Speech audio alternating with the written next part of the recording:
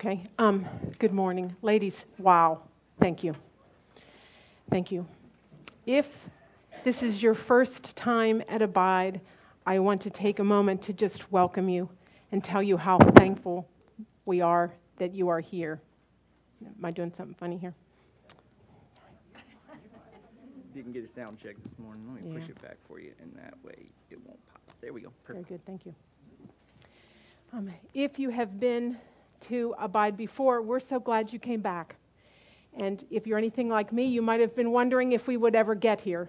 So I want to apologize if the rescheduling caused you any inconvenience. But having said that, actually, let's pray again, if you would pray with me. Oh, Father, how thankful we are that we do not have to be enslaved to fear. And I pray as we start this journey, oh, you will open our eyes and ears to what you would have for us. And we praise you. In the name of Jesus, amen. The New York Times, in October of 2017, ran an article entitled, "Why Are More American Teenagers Than Ever Suffering from Severe Anxiety?" It told the story of a young teenager named Jake. He was from the suburbs of North Carolina. He was described as likable and hardworking, and a kid that never failed at anything he attempted. And then failing became one of his biggest fears. He worried that he wouldn't be able to keep up with his peers and be successful. He thought people were judging him and that he was never able to be good enough. He was convinced that he would never be able to get into his dream college, which was UNC Chapel Hill. School became impossible. His stomach hurt. He had migraines. The normal nervousness one experiences when you walk into a room and learn about a pop quiz, he said he had that all the time. His primary doctor prescribed medications, but that did not help. In fact, it seemed to make things worse. He would go on to attempt to drown himself in a bathtub. His mother described the ordeal as the depth of hell. He was eventually sent to a residential treatment center where they would attempt to teach him ways to deal with his anxiety. It would cost $910 a day, and he was there for months. A 2016 article claimed that students are getting more anxious every decade, and according to a report in Psychology Today, the rates of anxiety among children and adolescents are much higher now than they were during the Depression, World War II, and the Cold War. Robert Leahy, he's a psychologist and author, he famously made this statement, quote, "The average high school kid today has the same level of anxiety as the average psychiatric patient in the early 1950s, end quote. And it's not just students that are anxious. New surveys results show Americans' anxiety levels have sharp increase in the past year, and that anxiety disorders are the most common mental illness in the United States. Sociologists who measure anxiety levels of entire nations have determined that the U.S. is by far the most anxious nation on earth. It's said that developing nations where people struggle for basic needs like clean water have markedly less anxiety than Americans. One survey gave the example of Nigeria and how they were up to 5 times less likely to show clinically significant anxiety levels. What are we anxious about? Many things. But according to a recent APA poll, the top 3 were safety, health, and finances. Most every article offered some explanation as to why we were so anxious, but that is really the easy question. It is not rocket science as to why we are anxious. The hard question is what can be done about it. How do we become less anxious? how are we to deal with worry and anxiety in our lives? If you have your Bibles, would you turn with me to Matthew chapter 6?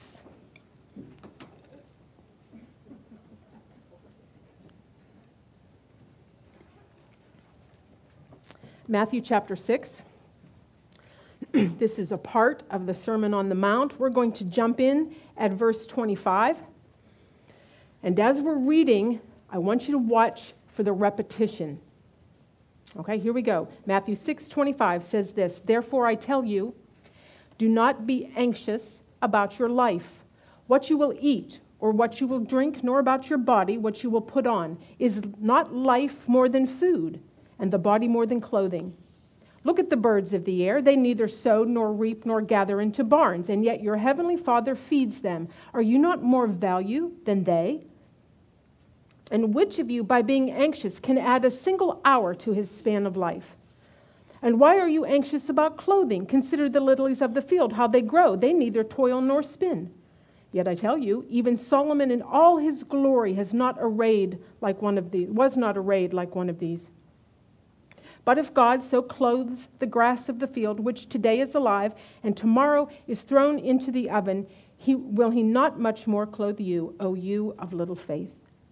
Therefore do not be anxious, saying, what shall we eat, or what shall we drink, or what shall we wear? For the Gentiles seek after all these things, and your heavenly Father knows that you need them all. But seek first the kingdom of God and his righteousness, and all these things will be added to you. Therefore, do not be anxious about tomorrow, for tomorrow will be anxious for itself. Sufficient for the day is its own trouble." This semester, we are going to be studying Ed Welch's book, When I Am Afraid, and the topic of worry and anxiety. And to be honest, I can't believe that we haven't studied this before. This morning, we are going to mostly be in this passage. It is considered to be one of the most prominent on the topic. We're also going to be looking at chapter 1 from your book. So I would highly recommend that this week you go back and read that first chapter. All right, it's not long. I think you're going to find that the homework in this semester is shorter than the homework that we had last semester. So go back, read chapter 1, and then next week, come prepared with having done chapter 2. Right, that's what we'll study next week, and so your discussion in your small group will be on chapter 2. All right, this morning, we want to do a bit of an overview, get a broad look at the topic of worry and anxiety. And then in the weeks to come, we're going to zoom in and get some of the details. Okay, if you are following along with a handout, here is your first quote, or first point, and it's a quote from the book. Number 1, to be human is to be afraid.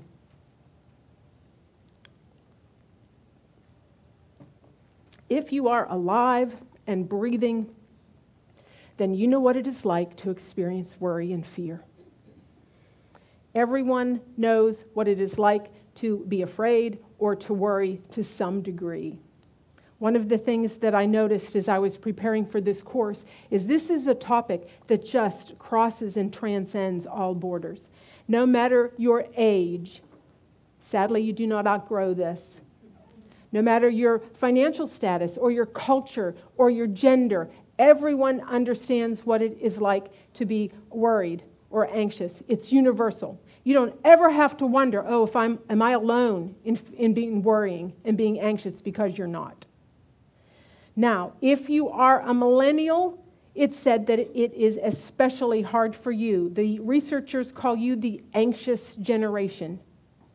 And while worry and anxiety affects both genders, supposedly it is worse for women. So that's the bad news. All right, now here's the good news. The Bible addresses it. The Bible addresses it and speaks much about it. All right, here's our next point, and it's also from the book. Number 2, do not be afraid is the most frequent command in the Bible. Now, next to this point, you can write the number 300 plus, because apparently more than 300 times God commands his people Do not be afraid. God is very alert to your fears.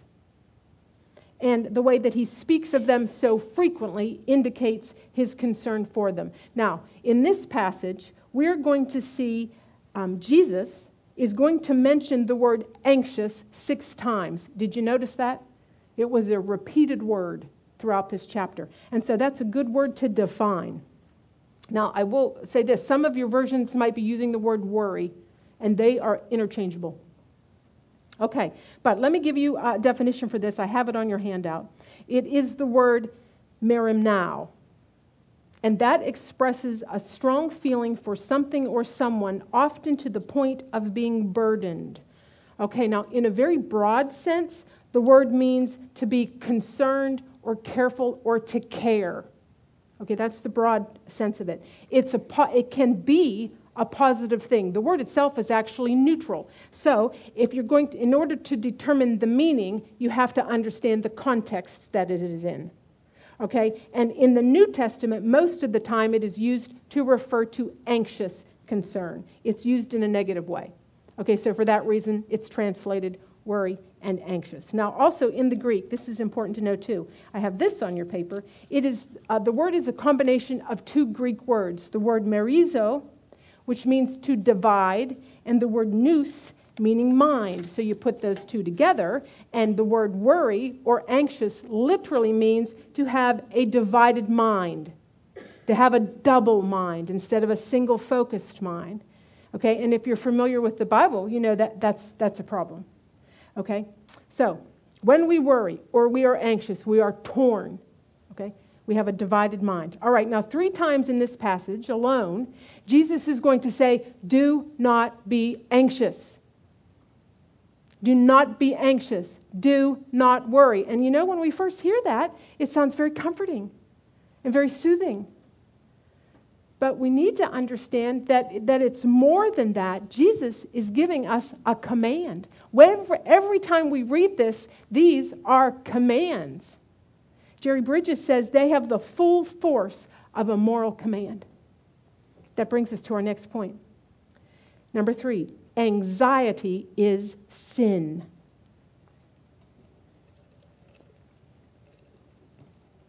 Jerry Bridges refers to it as one of the respectable sins. Another author called it the sin we excuse.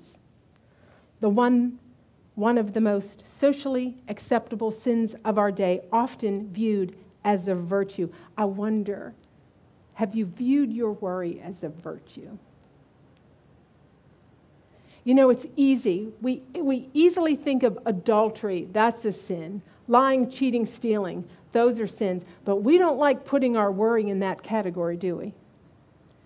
You know, so often, especially women, we say things like, well, I worry because I care so much. Or I worry because I love so much. It's very easy to whitewash that. All right, brings us to our next point. Number 4 on your papers. Worry never accomplishes anything useful or productive. In fact, it's counterproductive. Now, if I were you, I would put a big star next to this one, because this is one that we are going to have to constantly remind ourselves when we start to worry, this isn't helping. Okay? Anxiety produces nothing, accomplishes nothing. It accomplishes nothing useful or productive. I want you to look at verse 27. Jesus said, "And which of you, by being anxious, can add a single hour to his lifespan?" Now, some of your translations may say a single cubit to your life. Now, the cubit was traditionally the measure between the bottom of your elbow to the top of your middle finger. And it was about 18 inches. So it was also traditionally thought of the measurement of one step. Which of you, by being anxious, can add one step to your life? What's the answer to that? None. None of us can. In fact, experts tell us that worry will likely lead to a shorter life, that it's physically harmful for you. Okay, so if I'm not to worry and I'm not to be anxious, all right, does that mean that I'm to mentally check out? That I'm to be neutral about everything? Let's say we hear that there's a terrible hurricane on the way and it's supposed to bring lots of destruction. Should we not worry or care about it? Maybe we should just put it out of our mind and not think of it at all. What is he saying? Here's our next point. Number 5. There is a difference between anxiety and genuine concern.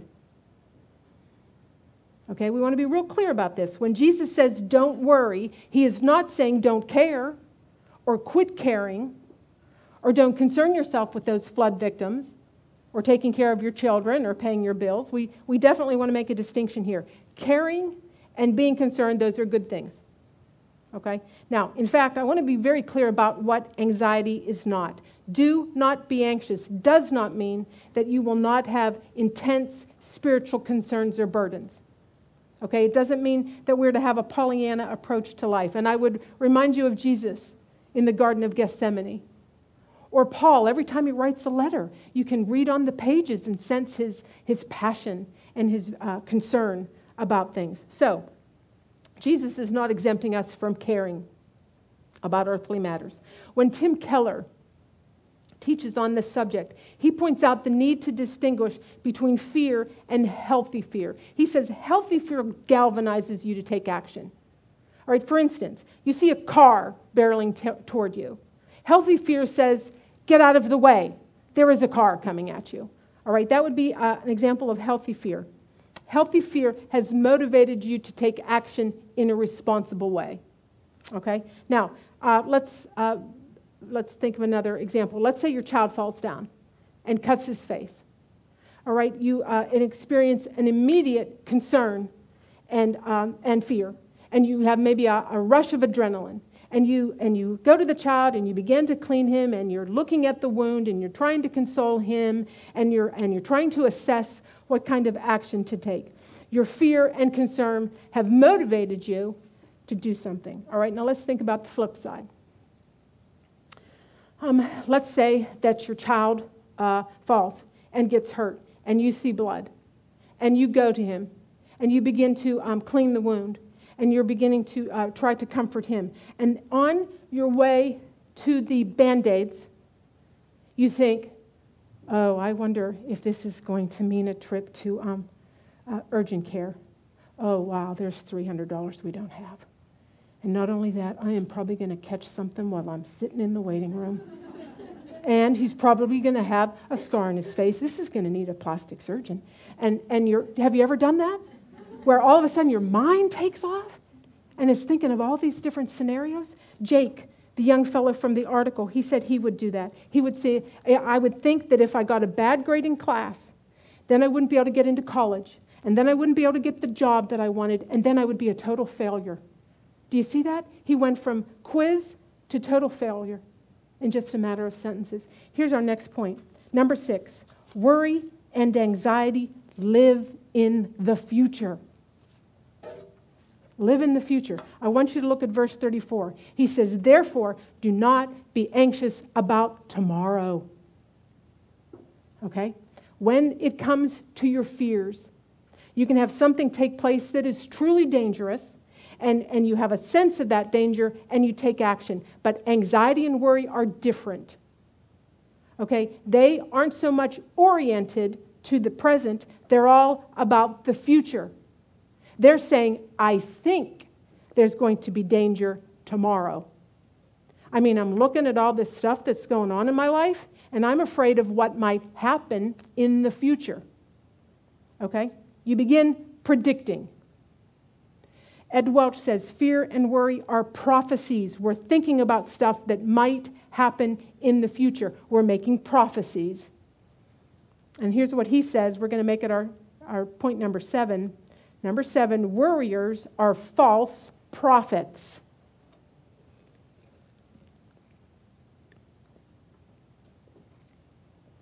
He says they are visionaries, less the optimism. We worry And we imagine all sorts of things, and they aren't true or partially true. I want you to remember in the Old Testament, it was the prophets that spoke about the future. And sometimes they had some bad stuff that they had to predict. But they had to be 100% accurate. They had to be accurate all the time. If they got one prediction wrong, one tiny little detail, then they were to be considered a false prophet. Unless you are 100% accurate with the predictions that your worry and your anxiety are making, you, my friend, are being a false prophet. And you need to quit listening to yourself because you're a false prophet. Ed Welch asks the question, what prediction is your fear making?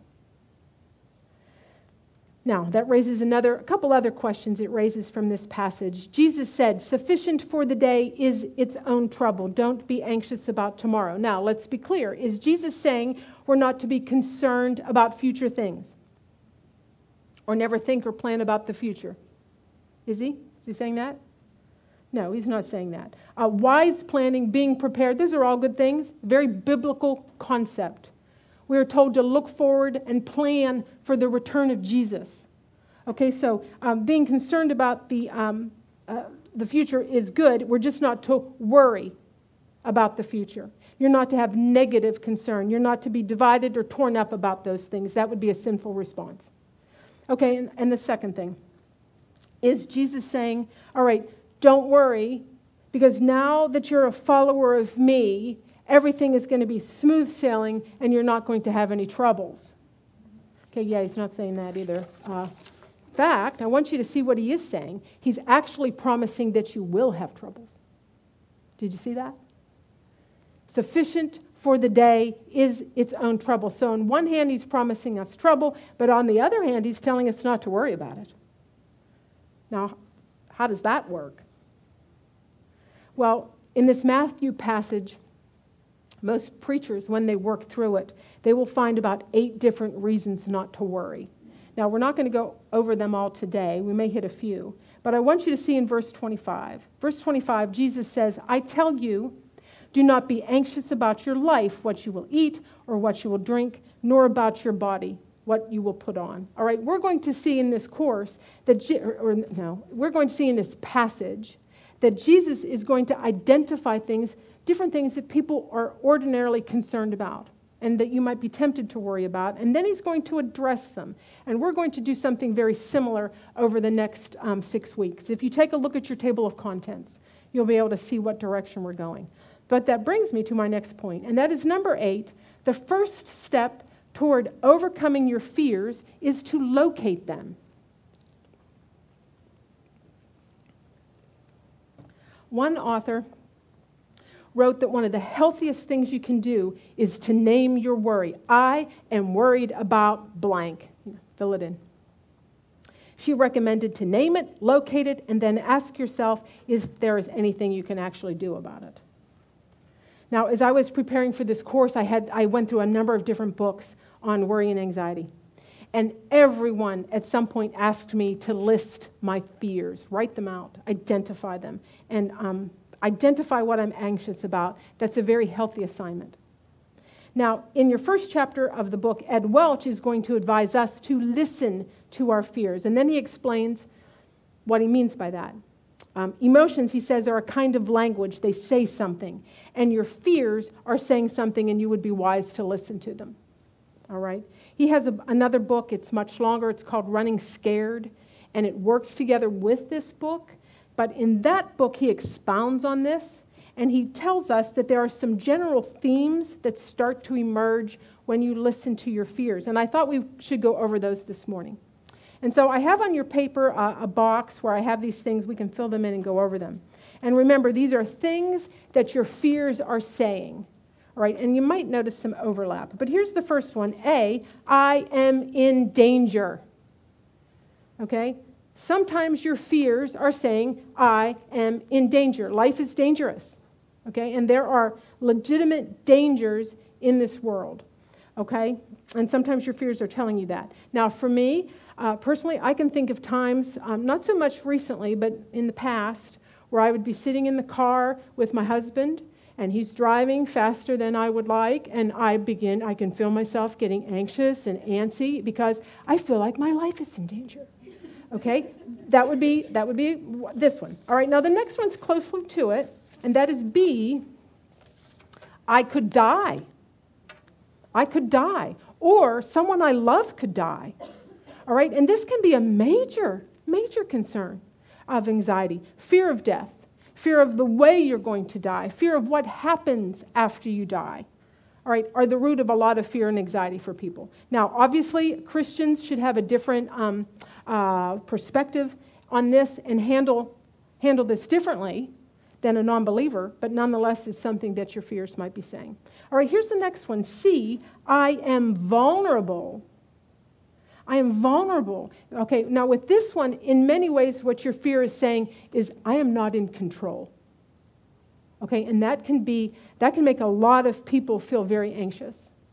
All right, we don't like feeling powerless, and it makes us anxious. You send your children to school, and someone else takes care of them, and someone else is making decisions about them, and that may cause that may prompt some major anxiety.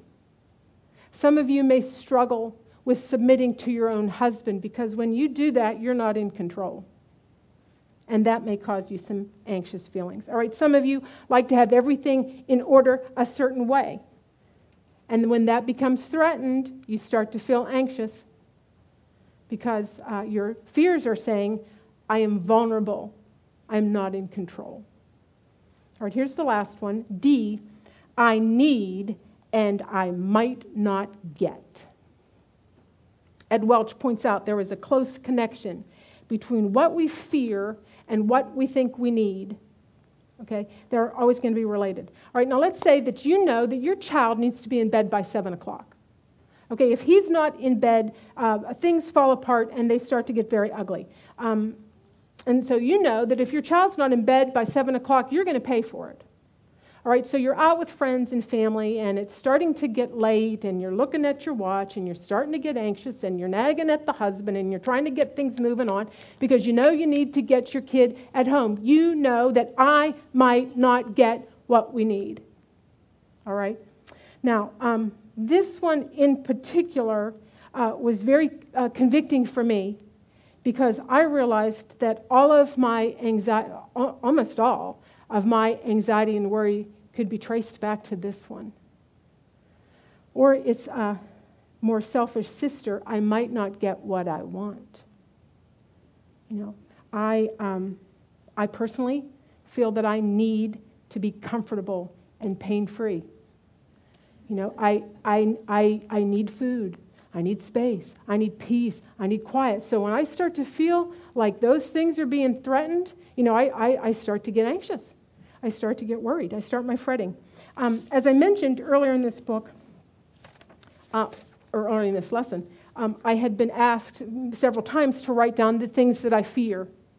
And the first time I did that was actually a bit of a praise session because I found myself writing all these things that I was no longer anxious about.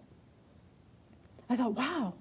You know, that used to really tear me up, and now I'm just not anxious about it anymore. So at first, it was this praise session, but I ended up having a very long list of things that I fear, things that I'm concerned about, or no, things that I'm anxious about, things that I'm worried about. But still, I felt like I had made some progress, so I actually found myself saying these words, Lord, I'm starting to get better at trusting you. And then, that very night, my husband came home. And he said, hey, my sister thinks that we need to do something special for my parents' 60th wedding anniversary. And I said, yeah, I agree. In fact, I'm way ahead of you. I've kind of got some ideas that I've been thinking of things we could do. And he said, he thinks that the whole family needs to be involved. She thinks that. And we need to do it here. I was thinking there. And do you know, in that one sentence, oh man, I took a tailspin. As you know, we were supposed to have Rosaria Butterfield conference last week, and it was going to be on radical hospitality. Sadly, my initial response did not involve hospitality. Within seconds, I had about 10 different scenarios running through my mind. I began predicting. I began prophesying. I had visions of chaos just coming and entering into my house, which, if you know our family, that is not an unfounded prediction. When the family gets together, it's chaotic. But I had visions of my carpets being trashed and my furniture being trashed and relatives moving in and large sums of money just going on my credit card and out. Can I tell you, then I was immediately struck with how something so simple could shake my faith so quickly. And then I realized the very ugly truth of what my fears and worries were saying about me. I realized I might not get what I need. I might have to work instead of rest. I might have to host instead of be hosted. I might have to entertain instead of sleep. I could lose sleep over this. I might not get what I need. Can I tell you that not a single prediction came true? Not one of those worries materialized. Now, that's what he means by listening to your fears and locating the source. Here's our next point, number 9. Our fears and worries will always point to what we value and love.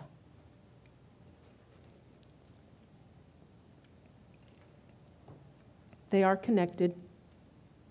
You love your children. You want them to be happy and comfortable, so naturally you had fears and worries about them. You love your own comfort, and so naturally you fear pain and discomfort. You value being respected and loved, so you fear rejection. If you take a hard look at the things that we are fearing, we will not only see a connection between what we think we need, but also what we value and love. A good question to ask yourself when you are anxious or fearful is, what do these fears say that I love? That could be a very revealing question. I've been learning to ask myself that lately when I start to feel myself becoming anxious and attempt to locate the source. And I've discovered some very ugly things. I've found myself realizing, wow, you love money. You love what money can buy. You love the comfort. You love the fun. This is all about money. Or this is all about your comfort. You love your own comfort. Or honor. Turns out I love my own honor.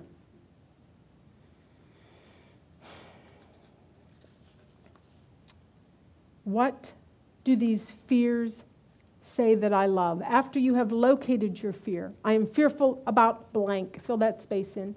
This is a next great question to ask. Hard question. It might turn up some real ugly stuff, but it's a good one to ask. Here's our next point, number 10. Our fears and worries always say something about our relationship with God. What you are fearing and what you are worrying about will always reveal something about your relationship with God. They reveal what you know about God. They reveal what you believe about God. They reveal what you trust. Jesus, in verse 30, says, "O you of little faith." Our worries always say something about our relationship with God. The reality is that every time Every one of my fears and anxieties always communicates some form of this. Lord, I am not sure that I can trust you with this. Yes, I trusted you to die on the cross. I trusted you that you rose from the dead. I trust that you paid for my sin and that because of that, I can be reconciled with God. I believe and trust you for that. But I'm not sure I can trust you with this financial problem or this hosting gig. I might lose something I love. I'm not sure I can trust you with my children and my grandchildren. I mean, I love them so much. I'm not sure I can trust your will for them. What if it's not the same as mine? Our fears and our worries will always say something about our relationship and knowledge of God, because our fears and worries have everything to do about God. A good second question to ask is, what do these fears say I trust in? Are you trusting in yourself? Are you trusting in money or good doctors or healthy diets? Are you trusting in the government or a good job or an education? Those are all good things. But when the troubles hit, it'll be a different story because they cannot deliver. What is it you're trusting in? Jerry Bridges writes that anxiety is the opposite of trust. John MacArthur says anxiety is blatant distrust of the power and love of God. Here's our next point, number 11.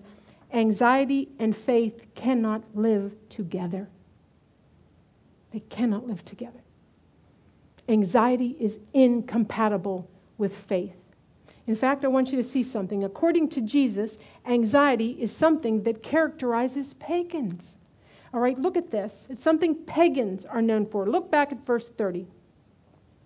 Verse 30, he says this, "But if God so clothes the grass of the field, which today is alive and tomorrow is thrown into the oven, will he not much more clothe you, O you of little faith? Therefore do not be anxious, saying, what shall we eat, or what shall we drink, or what shall we wear? For the Gentiles seek after all these things, and your heavenly Father knows that you need them all." All right, Gentiles seek after these things. Some of your versions may say pagans. Okay? Pagans seek after these things. Jesus is making a distinction between the way the Gentiles, the pagans, how they handled their worries and anxieties, and the way that the children of God are to handle all of theirs. He says the pagans, they're the ones that are seeking and worried about their safety and their health and their finances. They're pagans. They don't know God. They don't know what God is like. And so they seek the wrong things and they worry. And so when we worry, we act like pagans.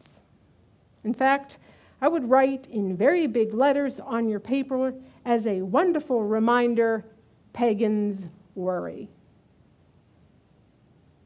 Pagans worry. But that brings me to our next point. And that is number 12. The battle against anxiety only works if God is sovereign. Okay, and I want to explain what I mean by that, or what I mean by that. The only reason that God can say things like, do not fear, or do not be afraid, or do not be anxious, is because he is loving and he is sovereign.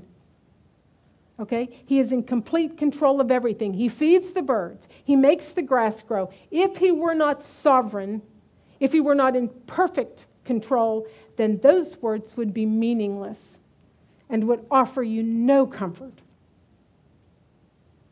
But he is sovereign and trusting, and that sovereignty is going to be key in our dealing with our anxieties. Key.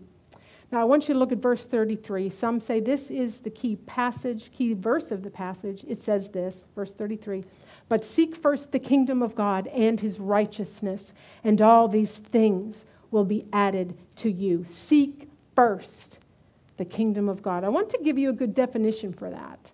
what it means to seek first the kingdom. I have this on your paper. It is a quote from Kevin DeYoung. He writes this. It means, seek the kingdom of God means be consumed with the kingdom. Be consumed with seeing God's reign and rule over your life, your family, and your church. Let me ask you, does that describe you? Does that describe the way you approach your life? What is consuming you? How would your children answer that about you? Is it God's reign over your life? Is it the spread of the gospel? Is it the spread of God's glory? Or is it worry? Are you consumed with the worries about your life? Do you have a divided mind, or do you have a single focused mind on the kingdom of God? Here's the good news. It's nice to end with good news. The good news is, if it is worry, there is a cure for that. There is a cure for that. And this is our last point, and it's going to be our goal for this semester. It's going to be what we chase after, and that is number 13, worry has a remedy. Seek the kingdom of God first.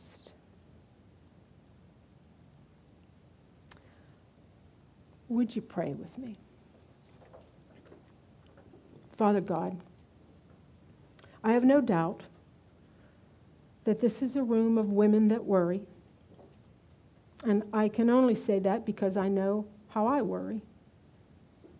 And I'm not alone in that.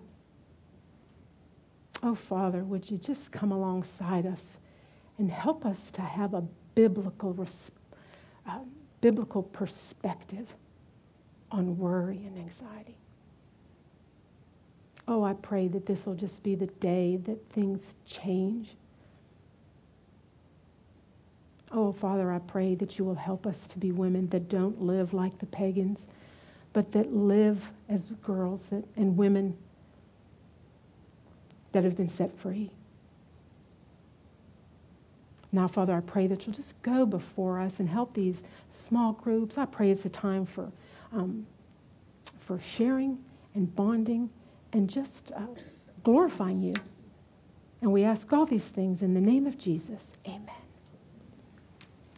Okay, this morning, if you are not sure which group you're in or where to go, you can see me or Tammy knows as well. And see you here next week on chapter 2.